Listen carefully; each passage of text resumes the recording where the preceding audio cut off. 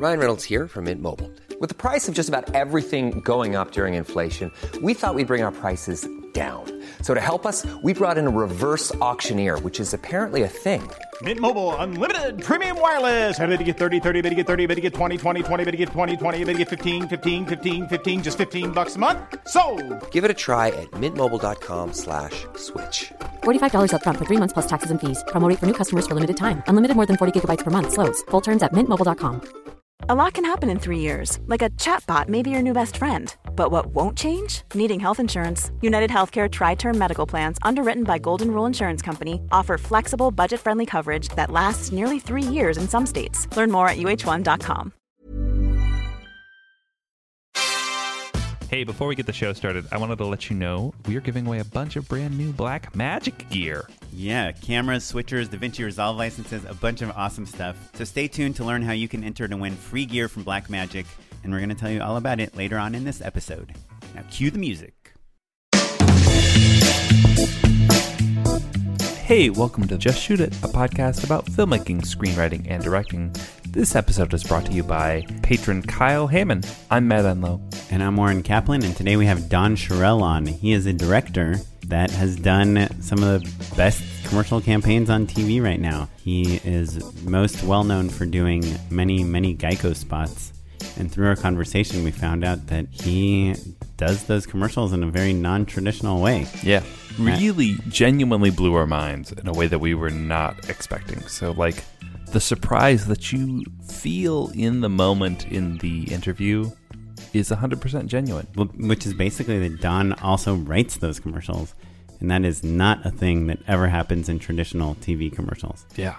We're always wishing, God, I wish I could tweak things or like plus things, and sometimes we get to, but it's never from whole cloth that we get to originate the ideas. Yeah. So not only is he directing Geico spots, which, you know, if you're not into commercials, I'm telling you right now, Geico makes the best spots in the world ever.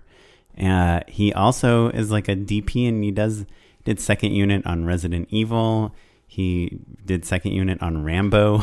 He shoots commercials for other directors, like giant directors. And he just has a real interesting path. From high school dropout to Oscar-winning director, DP, to Geico commercial director. He's kind of all over the place. And the kicker, he doesn't live in L.A. It's a real roller coaster of an interview. Yeah. Well, cool. Before we talk to Don, though, let's talk about our Patreon real quick. Our Patreon, patreon.com/justshootitpod. You can get stickers, you can get inside info. Most importantly, you can get a Just Shoot It Pod hat. Yeah. The hats have been going like hats. How many do we have left? It might be in the single digits. The Patreon, in case you're wondering, is just a way that you can just say, hey, I like this podcast. I tune in every week. It's helping me out with some things, and I want to help Matt and Oren pay the editors, pay for their fees, and maybe throw more live events, which we are planning on doing soon. Yeah. It's kind of like, if you think it's worth it to buy our editor, for all of her hard work, a coffee every month, just one, just a latte, she's behind you in line. You're like, hey, Jay, thanks so much. Enjoy a cappuccino. That's kind of the spirit of what we're trying to get out of the Patreon. Cool. Well, let's get into the wild ride of Don Cheryl. Okay, we are here with Don Cheryl, straight out of Baltimore. That's true. And so I think we were talking before we started recording that you're one of our first guests. This is episode 170. One of our first guests that does not live in L.A. The Delt guys being the main exception. But that's a regularly working filmmaker. You're working all the time, making a ton of stuff. Yeah, I can't do the traffic. I can't do it. And I'm a bad hitchhiker. People see me, and they're like, Baltimore. Yeah, there's something about him. Yeah. There's an episode of CSI waiting to happen. I don't want to be a part of. I'm just trying to get to work. I don't need to pick this guy up. So how often would you say you're at home versus traveling for work? Well, I'm as home as often as I can be because I have 4 kids, and I blame my wife mainly for that because I couldn't do it by myself. But I'm home. It's usually few week stint and then on the road for a week or two. I try to. Movies and commercials are very different things, obviously. The process is very different. So, like commercials, if I'm DPing, if I'm just the cameraman on the gig, I can travel a lot less. If I'm directing, it's usually for 1 week of shooting, 3 weeks on the road. Right. Like that. Yeah, you're stuck in meetings talking about what color the pillows are going to be and how great the shoot's going to be. They don't even let me lie that much anymore. I try to do it like location scout, tech scout, shoot. Like 3 days in a row? No, like for every shoot week, initial location scout, Right. tech scout, Shoot. Yeah. So like if we're shooting for a week, first thing we do is location scout. That's a week. Then I'm home. Oh. Yeah. Okay. Boy. Got to select them, Sure. right? Wait, this is for commercials. How often are you shooting like for a week for commercials? Is that pretty often? He's nodding Yeah. his head. Yes. Wow. A couple Yeah. times a quarter, I guess. Twice a quarter or something like that. Because Because are you shooting an entire campaign at once? Yeah. yeah. Yeah. It's usually Rock and roll, man. campaigns. Because these are you do mostly 30-second like broadcast spots, right? Yeah. 30-second broadcast, and then you have your lifts, whatever they are. Depends on the buy. 6-second, 15s. 10s seem to have gone out the window, I guess. But yeah. That's so funny because especially my travel jobs, we'd narrow things down remotely, and then I'd go scout like my favorite 3 or so. For And your the- initial location scout. For my right? initial location scout. And Yeah. then the next day we would go with the tech scout. The next day? The next day. Yeah. I guess it depends on Yeah. the I job. mean, I think How do you get probably- permits? That's a good question. Yeah. Yeah. I think maybe they had already like started to pull them in advance. Okay. Yeah. Gotcha. It depends on Yeah. where you're shooting to, right? Like, Yeah. You're talking about like Ohio and Ohio, like places Kentucky. where Now you can- remember, here's the other can thing pull a too. permit. I don't do the whole agency deal. Oh, interesting. Wait, what do you how mean? do you mean? Yeah.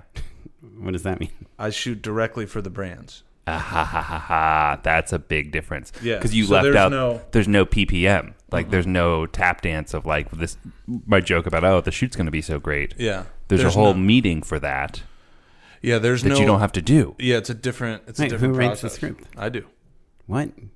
All the Geico spots? You write the Well, script? not all of them, but the ones that I do, yeah. Yeah, so hold on. We really need to unpack this because Orrin and I walked in with a handful of assumptions.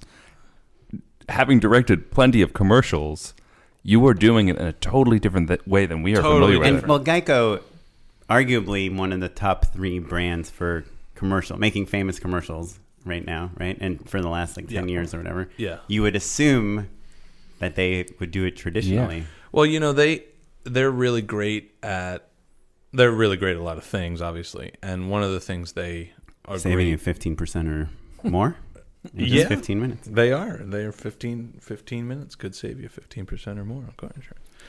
But one thing they're great at is, I think, dissecting the amount of marketing horsepower that an agency usually absorbs. I think they do it internally in such a massive way. Right.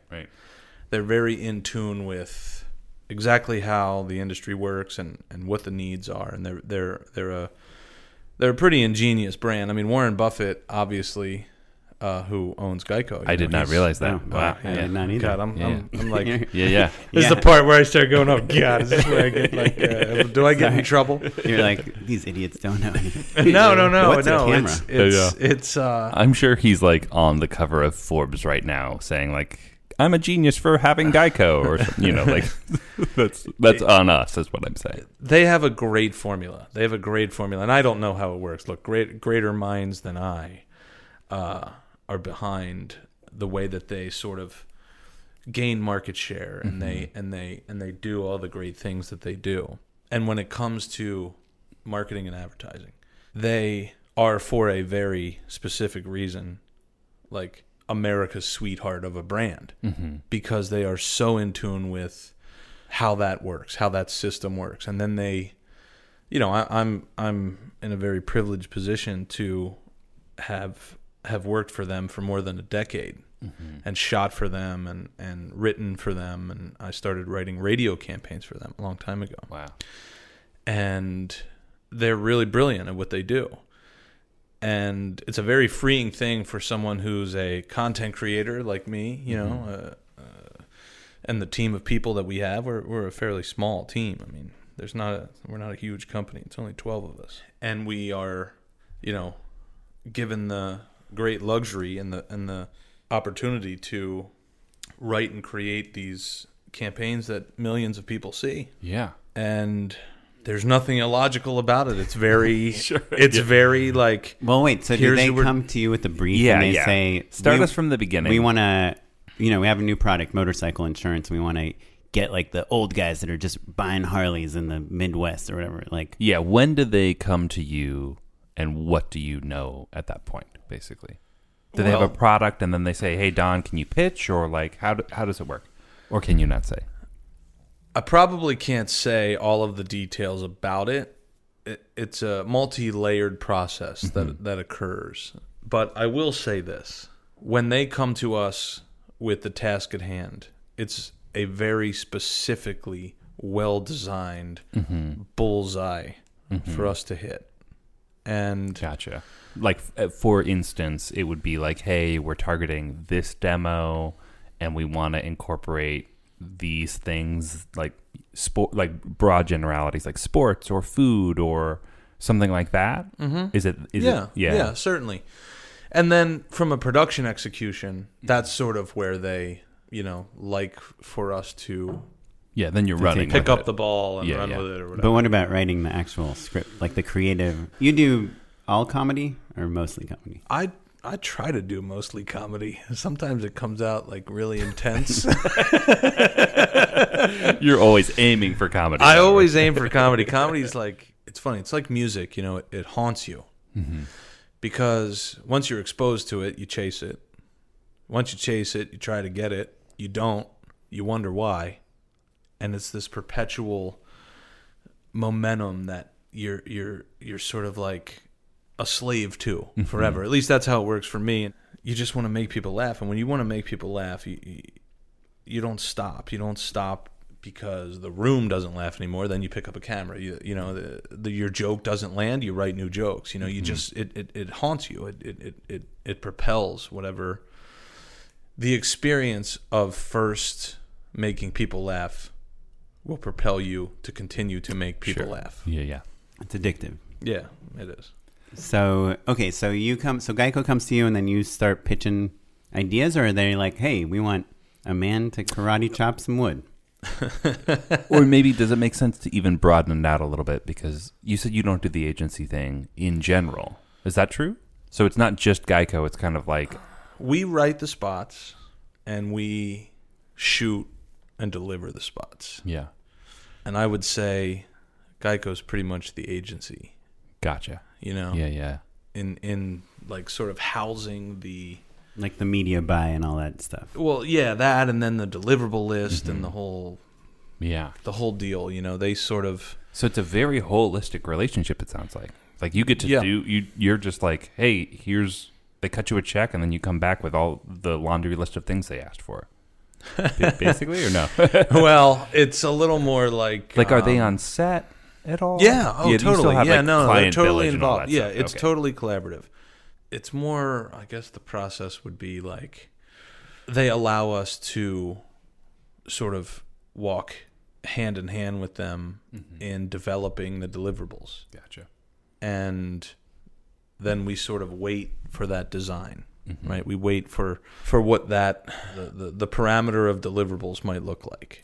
And so, then we start scripting. Interesting. So they're like, oh, we kind of have a hunch that we're going to need X number of cut downs and like X number of spots. Oh yeah, well they're pretty specific. I mean, they're pretty buttoned up. Sure. There's very little. I will say this: they're very good designers, and they leave us very little room to screw up. And if we do, we're fired. Gotcha. So, you know, they leave they're smart people. I mean, these are brilliant people that really leave the heavy lifting to us in our category, and then they do the heavy lifting in their category, which is it takes a massive amount of burden off of us so that we really can focus on creative and production and really getting the idea executed properly to the audience, and it's great because they happen to be the 1 in a million.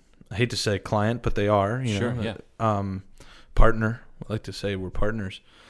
They happen to be the 1 in a million partner that their trajectory aligns with ours, and their trajectory, is grounded in their fundamentals, and then our roots are in a complementary industry that they sort of align. Yeah, it's whoa. Let's talk about when does roots, that happen? Actually, because I'm curious, right? Because I think plenty of our listeners at home, maybe they live in Baltimore, maybe they live in Michigan, maybe they live in Chicago. Who knows? They're all over the country, all over the world, and they're all like, "Oh man, Don figured it out." Right? Like, how did you... So you said you started writing radio spots with them. Was that the way that you kind of began your career in advertising with all of these brands? Or how did it happen?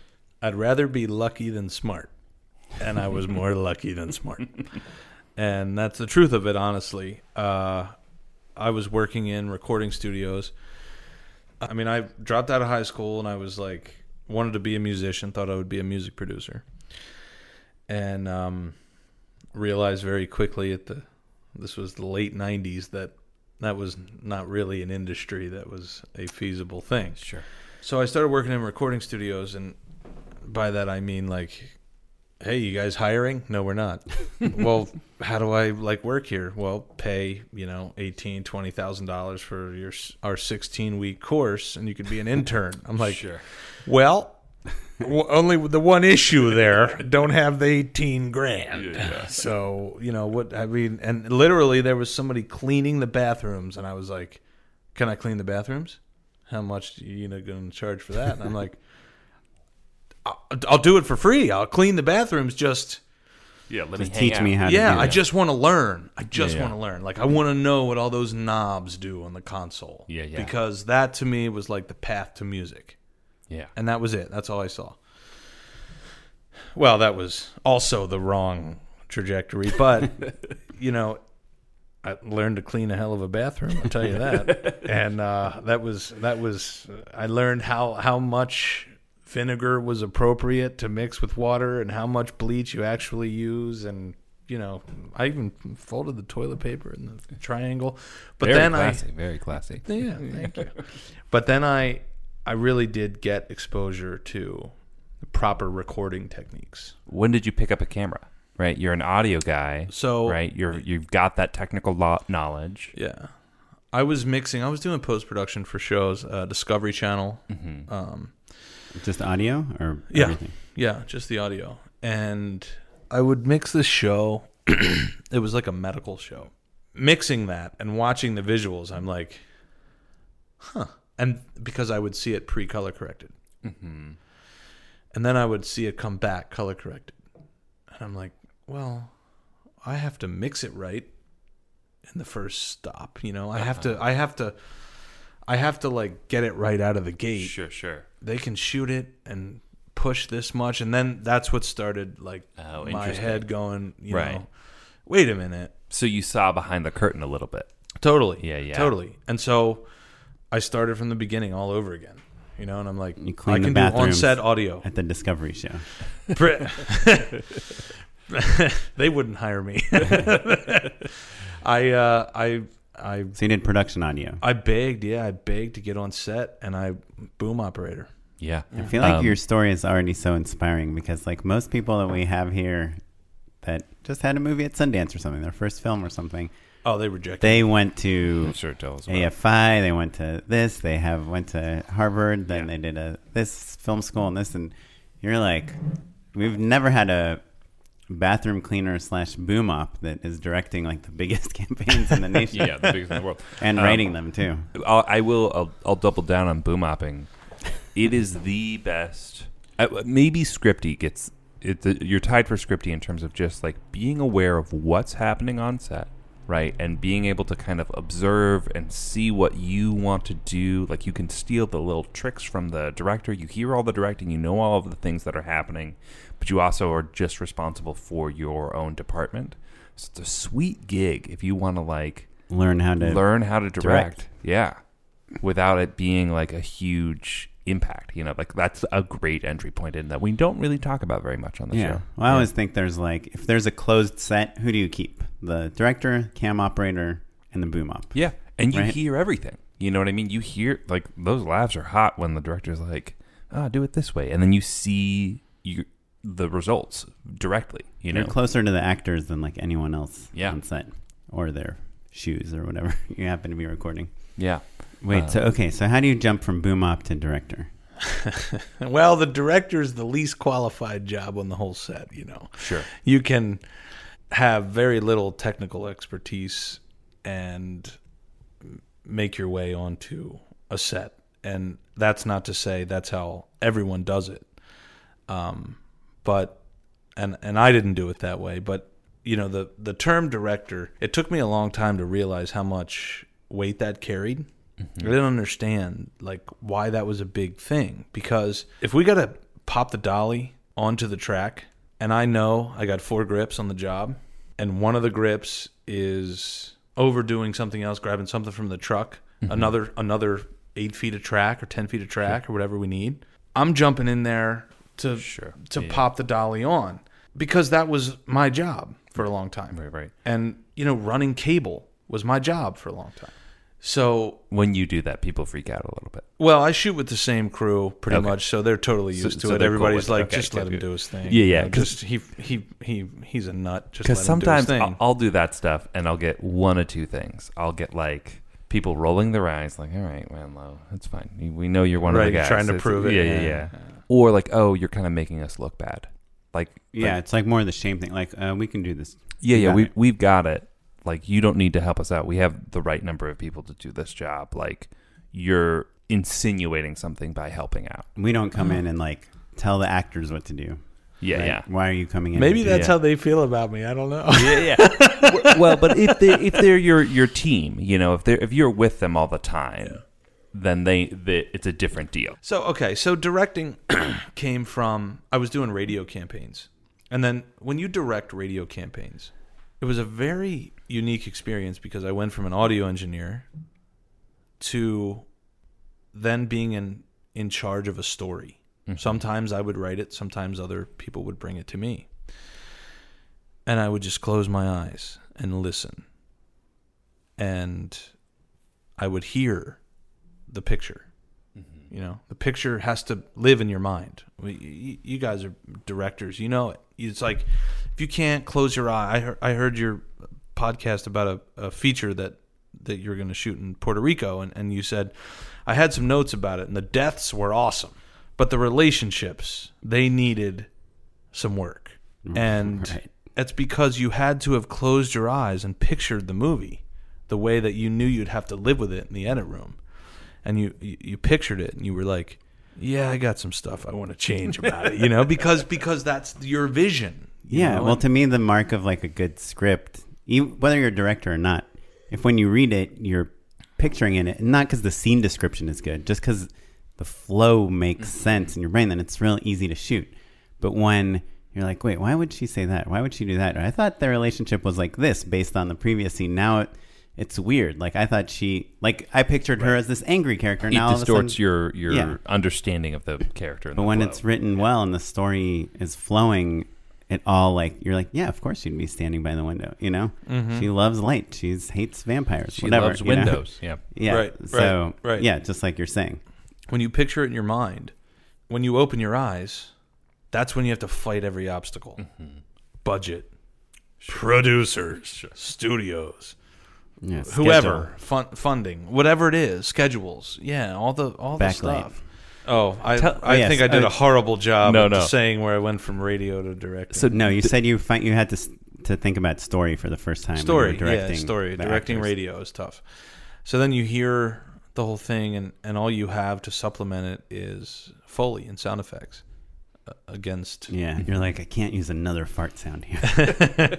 Well, if it was up to me, you can't have too many. Dude, that's a very funny and very classy fart. When was the first time you stepped on set as director? What was that job like? It was a HVAC energy company. Gotcha. So like a local deal. spot. Yeah, regional. Yeah, whatever. yeah. And I lost so much money on that job, but I wanted it to look great. So, okay, this is interesting. Yeah, this I is haven't great. thought This is about this perfect. for a while. Okay, so it was like the first gig, and I just wanted it to, I just wanted to blow everybody's minds, So you're blow the whole production thing company, and apart. you're like, hey, we're going to do the job, and I'm going to direct it. So they're like, we want to do these TV spots. I was like, all right, cool. I'm like, yeah, we want to do 30-second spots and radio. Gotcha. Yeah, yeah. So I'm like, okay, cool. Like, we need one spot about heating and one spot about air conditioning. So I came up with this idea. I was like, well, we'll build a kitchen. I knew a guy that renovated kitchens. And I was like, hey, man, I remember you saying you, like, had extra kitchens, right? Like, you would pull, like, crappy kitchens out of a house. Like, how much would it cost, like, instead of just taking it to the dump to, like, rebuild that kitchen? He's like, I don't know, man. It might be like $1,000. I was like, okay, cool. And my father-in-law still owns an ice company. So I was like, if we wanted to like freeze everything, he's like, oh, man, no problem. I'll do it for you. No problem. Sure. So we froze everything. What do Like you I mean? made it this whole ice. So I rebuilt this kitchen, and then I froze all of it. Like all the pieces, because he had this big warehouse, an industrial. So did Like you ice hold on? house. Did you pour water on top of it? You have Okay. to mist it with a fan and freeze it slowly. It took me a week to freeze everything. Wait, so were and then you- I brought it. I rented this warehouse in the back of the church, Uh-huh. this church, right? And brought each piece in frozen. And then I had this gag where I wanted the. Wait, how did you keep it cold in the church? Was it winter? It was no. I brought it in just to shoot it, and then it was Oh. all done. And then once it melted, Wait, it wilted. so it was over. Literally, I your had one set shot. is melting as you're assembling it. Yeah. Hopefully you're not using like 18Ks right next to the kitchen. Yeah, right. No, I didn't have big lights on it. I had, small spots. So I wanted the dog to be frozen. Now, I have no idea about, animal, Sure. like any of it. Humane I'm just society, like, I'm a kid, I don't know. So I went to these taxidermy shops, okay, and I found a fox. Right. I found a fox. And I got a fox for like $150. And I was like, if I put a collar, like with a tag on the fox, and I drip that thing with ice, who's going to know it's not a dog? Right. Right? And if I have a cute little kid petting the fox, you're going to think it's a dog. So that's what we did. And so I had to like go to the taxidermy. Did it work? I don't know why it's so funny to me. but- Yeah, it worked. It looked like a dog. But so I go to my father-in-law and I'm like, hey man, we got to freeze this fox. Now, he used to be in production many years before he, so he was like, yeah, man, let's do. I mean, he was all on board. Yeah, he he was gets all on it. board. He gets He it. supplied Good, all good, the good. ice for Ladder 49 that Cool. shot Awesome. in Baltimore, yeah. So he's like, he's been a big supporter of mine for a long time. He's a really good guy. And so got the fox from the taxidermy place. Thing I found out is for icicles to drip off of something, you have to freeze it slowly over time. If you just like flash freeze something, it won't work. Right. So the water has to like You want it to make look. the Yeah. Right. The icicles. stalag Yeah. tight white whatever it's called. I don't know. Yeah. So that's what we did. So you were just slowly building your reel with regional commercials and your own company. And then Yeah, I never thought about it like building a reel or anything like that. It was like, what's the next gig? Directing, walking on the set the first time, that was like the first gig. And I think it taught me how to produce at the same time, which was you better have all of your solutions well before you walk on the day. To me, in my process, I don't solely focus on actors. and performance. I forget who it was. I want to say Hitchcock. I'm probably wrong. I can't remember whose quote it was, but 90% of directing is casting. Sure. Yeah. Right. You want to have the environment there for people to. I think Rick Rubin is such a great producer in this way. He creates the environment for art to flow. Mm-hmm. You know, it's like, we want the storm system to occur. We're bringing the bottles. Let's capture the lightning. To me, that's my approach to directing. It's like, I'm not gonna tell you Like how to say this in a funny way. How to fart Right. funny. how to fart funny. Yeah. Yeah. You better know. You better know that You're just this, like, here's the like, that's beans. kind of funny, Yeah, but yeah. this is way funnier. Like, that's funnier. It is genuinely much funnier. It's much funnier. And so, And you're hoping that the people you bring on are funnier than you in that absolutely. particular Yeah, way. they have to outact me because I'm a hack. So they better, when it comes to acting, they have to. They have to. They must. I mean, that's the gig. Well, so I want to ask, I mean, because we're kind of running out of time a little bit, but your stuff is the Geico stuff you've done, which is the stuff I'm most familiar of yours with, is just so funny. What are your tips in casting? And I'm also interested in locations, like what you look for in a location. I go really deep into the locations, and I have a great location manager. She's the greatest location manager and scout. And here's the reason. We agree, and my whole crew, we all agree on very basic core fundamentals, which are, it starts with the story. Mm-hmm. It starts with the creative. And then the location is the story. That's the deal. You can't fake that part of it. Like, so how much of it can you not fake? Mm-hmm. Because we know we have to fake so much. And then actors respond to an environment where they're free to do their thing. They want to sing, man. They want to sing. They don't want to be told how to sing. They want to sing. If you can build an environment where they are free to feel like they can sing and hit a wrong note and then course correct, that's way better than me coming in, interrupting their flow and saying, hey, man, you were off by a half step. Right. Right? Yeah, I sometimes like to say, let's make some mistakes. Yeah, totally. So do you find that when you're in a casting session, like, are you still, because I think, you know, we've been overruled every once in a while against our best instincts. You Sure. know, like, Yeah. like, do you find that you're still kind of battling people in terms of who you think is right, or how does that work for you? Or are they like, well, Don knows what's up, it's good. Well, you know what? Look, I go for it. 100%. And I'm not always right. Mm-hmm. I think, you know, the funniest thing is going to be if you play the scene like this. And then there's in someone... the audition, you're saying? Yeah, in the callback, yeah. And then the actor might say, well, I kind of thought the character is maybe not so dominant. You know, maybe they're subordinate in this way, but they're sort of, you know, surreptitiously saying X, Y, Z. Or there's someone, you know, on the couch on our side who's saying, why don't you have them try it like this? Mm-hmm.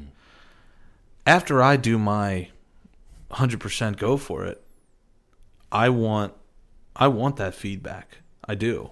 I think the important part is having the right people in the room, behind the camera and in front of the camera, in the casting, because when you get on the set, it's done.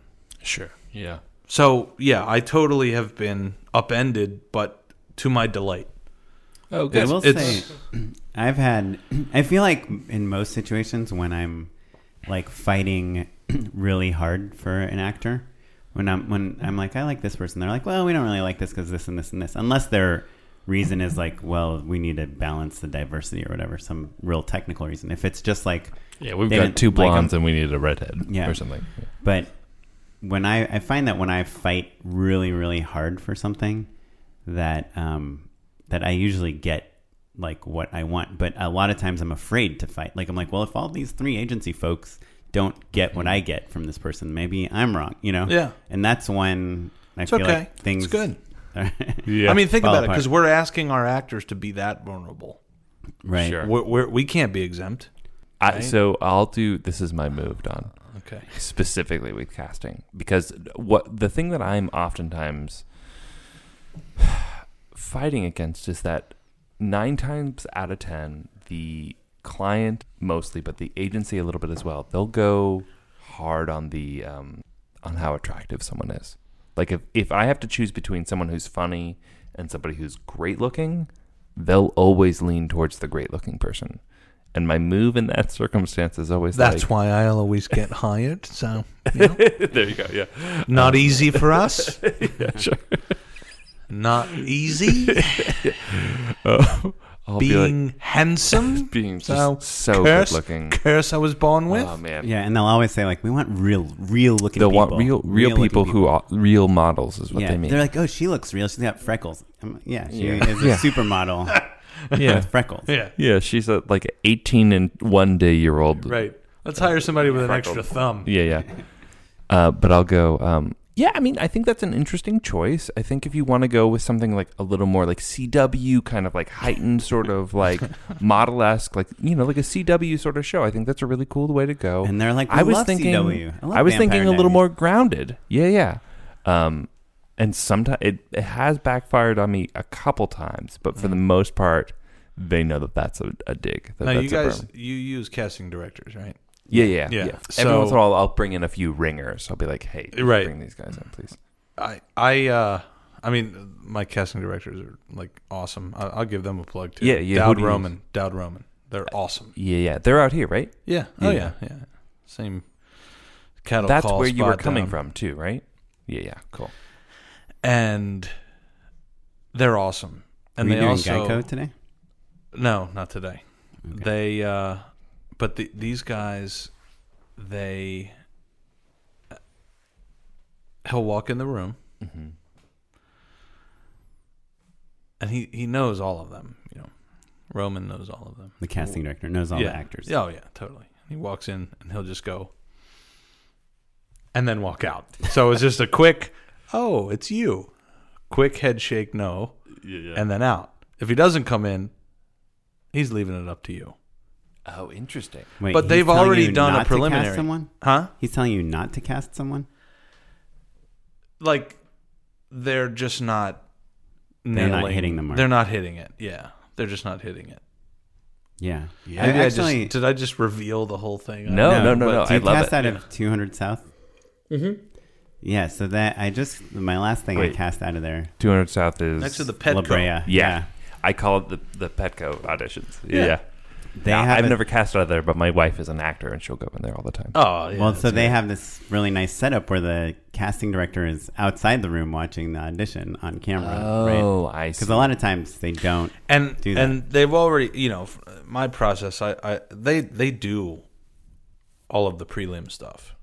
Including the call down to who's you're calling back, or do you choose the callbacks? I choose the callbacks, but Just off tape, right? yeah. So like, for each role, I try to keep it to 10 or 12. Gotcha. Yeah. So it's not super hefty then. That's depending on how he'll many see spots. 20 or 30. Yeah. But that's 10 per role. Sure. Yeah. That's So- still a long day. Yeah. Oh yeah, sometimes 2 days, sometimes 3 days. Man, casting is the One time I had to populate a whole town up in Pacoima. A whole town. Right, all with featured people. Not Oh my extras. god, yeah. When I did the Money Man stuff, I don't know if you ever saw it, where the guy was covered with money on the motorcycle. Oh wait, Yeah, I yeah. have seen those spots. yeah, that was mine, and Yeah. we had to literally populate a town. I mean, it was hundreds and hundreds of people. And you couldn't just do No, extras because they casting? all had to have a California motorcycle license. Oh. Hello. Should have seen that one. Hey, here it is, man. It's legit. It's looks like it's temporary, but it's pretty much legit. Wait, so when you're looking at actors and casting, what's the do you You just watch them do the material? Like, Just is there your any? Spidey Well, sense, remember, I've basically. written the scripts, so Right. I'm, or, and it's not just me. There's 2 other writers. So, and we were writing today. We were writing a new campaign for somebody else, and so we have an idea in our minds, and then the actors come in, and we see the words acted out, and we have that moment of truth where it's like, we wrote a turd. Yeah, sure. Wait, yeah, does is that this happen bad or the actor between bad? the original audition and the callback? Do you change the script a lot when you see people? No, read? only the callback. I mean, no, it's the callback because you have so many bad, Bad actors. Yeah, just or whatever. The delivery is not right or whatever it is, you know, because you want a portion of it to be interpreted, but at least seeing the more focused performance, that's when you really have the moment of realization to say, we shouldn't have wrote it down like that. We shouldn't have wrote it down like that. And then we change it because the sentiment is there, obviously. And that's what we're preserving. You know, we're preserving ideas. We happen to have the luxury of a lot of times, not all the time, but a lot of times we're sort of crafting the script so that the essence of the idea is preserved, even though the syntax changes or the language changes, the grammar changes. Yeah, and then you see the character bring something totally new to it. And a lot of times we go, oh, man, that's right on. Mm-hmm. Right. That We're is going to so take your idea, give it to this other actor. That happens too. Sure. Unfortunately. Yeah, it's rough. How do you deal with that, actually? Like what do you... We just do it. Yeah. Yeah, if it's something right and, you know, it just kind of shakes out in the end. I mean, we just do it because a lot of times that's the idea we thought would be good, but we didn't write it that way. And that, you know, so like we were there's getting never, at this and you said it right. Yeah. Yeah. And What's your deal on like pantomiming during auditions? Are you against it, for it? Do you care?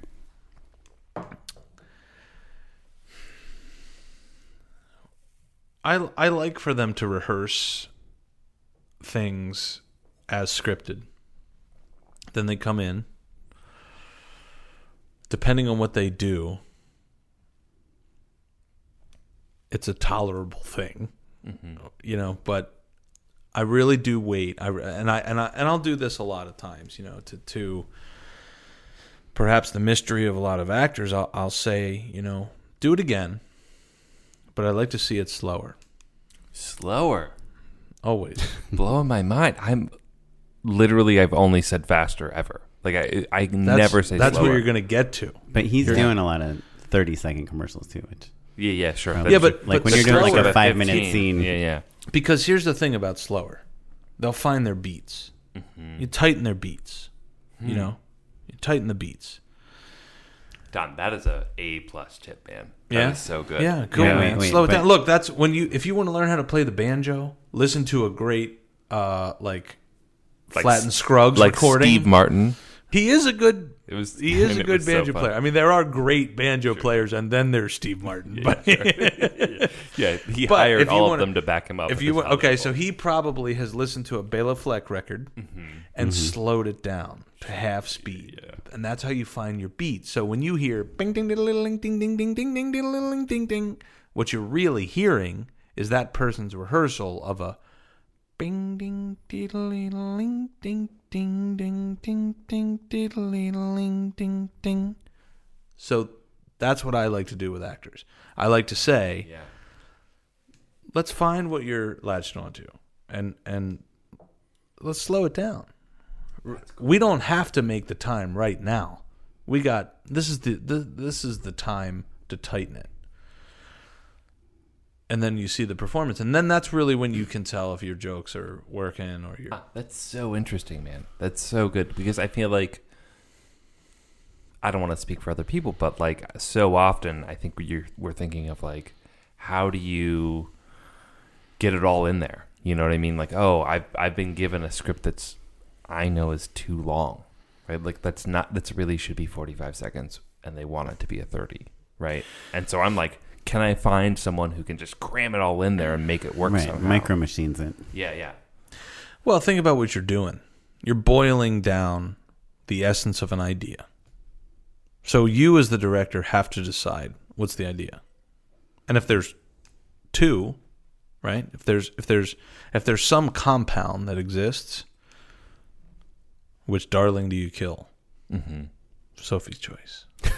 You know, that's so funny though, because I'm reminded that because you've written the spots, you have more latitude than we do. I mean, I've never worked on a 30 that's not too long. I don't think. Right? Like it's just. See, man, your stuff should be coming in like okay. So here's 6 a good jokes, and it's I don't know. We just have time for one. I don't one know and a tag. I don't know if agency people listen to this or not, but some do. Yeah, the smart ones. We've actually both gotten jobs from agency people. Okay, here's the deal: hire these two guys, but write the scripts at 18 seconds. Yeah. 18 seconds. 18. Wow, so Boom. almost half. Yeah, for a 30 with a 6-second end card. 18 seconds of meat. They won't write it under. It will never happen. No, I know. Like, they're shooting for 30. They write for 45. So have them shoot for 18. I mean, I think the move now on 10:07 p.m. on Monday, June 17th is from now on I can be like, look, the guy that does the Geico spots told me. Yeah. 18 seconds. You remember when that dog was eating in slow motion? Not slow motion, but like everyone's frozen? Yeah. If you like... It was a fox. If you like... if you like Geico commercials, then do it. If not, don't worry about it. Just write your 45-second commercial that will squeeze to 30, and then you'll tell me there's a 12-second end card. I love the premise of this show, which is just shoot it. Because that's what you have to do. You know, if you want to tell a story, just shoot it. Like when I first started, I would fight everything I could just to get access to a DV, little DVX 100 camera or a mini DV anything, and then just to get to 16 millimeter, just to get my hands on the tools to tell the story. And if that's your deal, if that's what you're after, you got to go for it. And you have to make no apologies. Don't take on a bunch of student debt. Going to NYU, USC, wherever it is, that's not the answer. You want to tell a story, grab your iPhone and tell a really compelling story. And if it's just for yourself, tell that story and be satisfied with that story. Just shoot it. Oh, nice. Do you mind if we use that in a Spotify ad? Go ahead, man. Unpaid endorsements. I recorded a record. Hey, there you go. Would you be paid for it if people buy it? No, it's like I think that counts. Don, tell us about your record. What's it called? It's called Handmade Content. Oh, nice. Cool. How would one listen to it? Don Cherrell Music. It's totally streamable. I guess you could buy it, so maybe it's a partially paid endorsement. but that's okay. Nobody's man. making any money on it. Trust me on that. It's a negative payment. I did a project with a great buddy of mine named George Massenberg, who invented the parametric equalizer. Great friend of mine. And I had some songs, and I said, George, I'd love to do some tunes, And he's like, well, let me hear them. So I played him a tune. He goes, we got a lot of work to do. But we did it. So we recorded 11 songs and had a good time doing it. And so it's called Handmade Content. It's just for fun, but it was a great time, and I'm very proud of it. Okay, Matt, you got anything to endorse? New show on HBO, Los Spookies. You guys know the show? No. It's the new Fred Armisen show. I love Fred Armisen. It's all in Spanish, and it is about this group of young goth kids in Mexico who get hired to do spooky shit for people. So in the pilot episode, a priest is like, oh man, this young priest is getting all the attention. So I need an exorcism. Can you guys whip up a possession for me so I can exorcise someone? And then they do kind of a kind of lo-fi possession so that he can perform an exorcism. But they're like just like goth kids who are into spooky shit, and it's super charming and like funny and weird and great. there's subtitles? Yeah. Just because I'm working on a couple pitches right now with my writing partner. We're kind of trying to break this story, and I think we're pretty close. But I was talking to another writer friend of mine, and he said like whenever he's just like trying to figure out his story, he just casts the movie or the show or whatever. That's fun. Yeah. Just goes to IMDb or watches movies, watches shows, and like, oh, that person's kind of cool. And then he'll just put a picture of them up on the wall, like while he's like figuring out the story. And it just like gives him ideas, like, oh, I can picture this guy and this girl doing this thing or whatever, right? And so today we started doing it. We started like kind of casting. Is there anyone you want to that you cast that you could talk about? Like fake cast? Yeah, fake cast. I just find myself explaining her like why I like certain characters, like Hugh Jackman in Prisoners. You know that movie? Mm-hmm. We have a character that's kind of like that, like this kind of lone wolf type character. And so just kind of, and then there's, do you know Lee Pace? He was like the super lovable guy in Pushing Daisies. He's like the main, like kind of boyish boy, but then he's the main guy in Halt and Catch Fire. It's like him and Scoot McNairy are like the two guys that are starting the company together. So yeah, those are some names that we were looking at. So it's kind of all over the place, but it could just be like Bruce Willis would be helpful for you just as a process. Yeah, right? like a Bruce Willis type. I think it's better to go a little less movie star cliche, I guess. I don't know. Like even we talk about like the girl from 8th grade as being like our main character. I guess what I'm trying to say is just like whatever helps you write the character a little bit more clearly. Yeah, but also I guess with an eye for like making more interesting decisions as opposed to like more obvious decisions. You got a problem with Bruce Willis?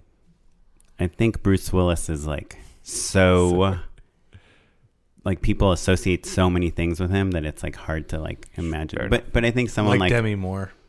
Yeah, exactly. Yeah. But like he's never going to get out of her shadow. Yeah, sure. Exactly.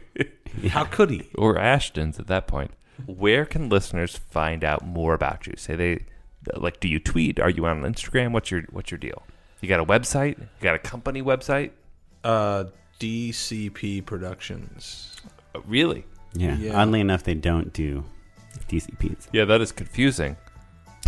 Why? DCP, what does it stand for? It's like digital cinema projection that's file like or something. That's like the file you need if you want to put a movie in the theater. This is an interesting story. The P is for professional. So it's Don Sherrill Professional Productions is what DCP stands for. Well, there it is. Coming from the guy in a bandana, a fishing shirt, and a bathing suit. That is such a good.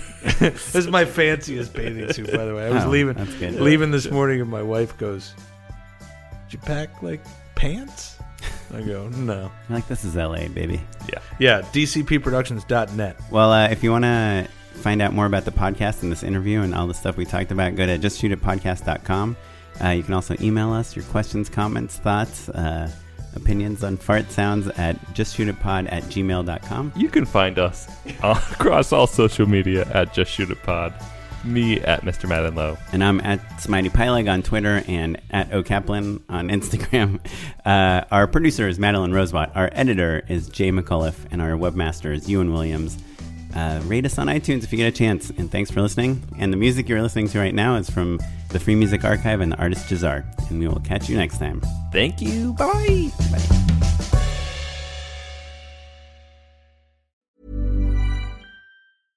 Imagine the softest sheets you've ever felt. Now imagine them getting even softer over time. That's what you'll feel with Boll & Branch's organic cotton sheets. In a recent customer survey, 96% replied that Boll & Branch sheets get softer with every wash. Start getting your best night's sleep in these sheets that get softer and softer for years to come. Try their sheets with a 30-night guarantee. Plus, get 15% off your first order at bollandbranch.com. Code BUTTERY. Exclusions apply. See site for details.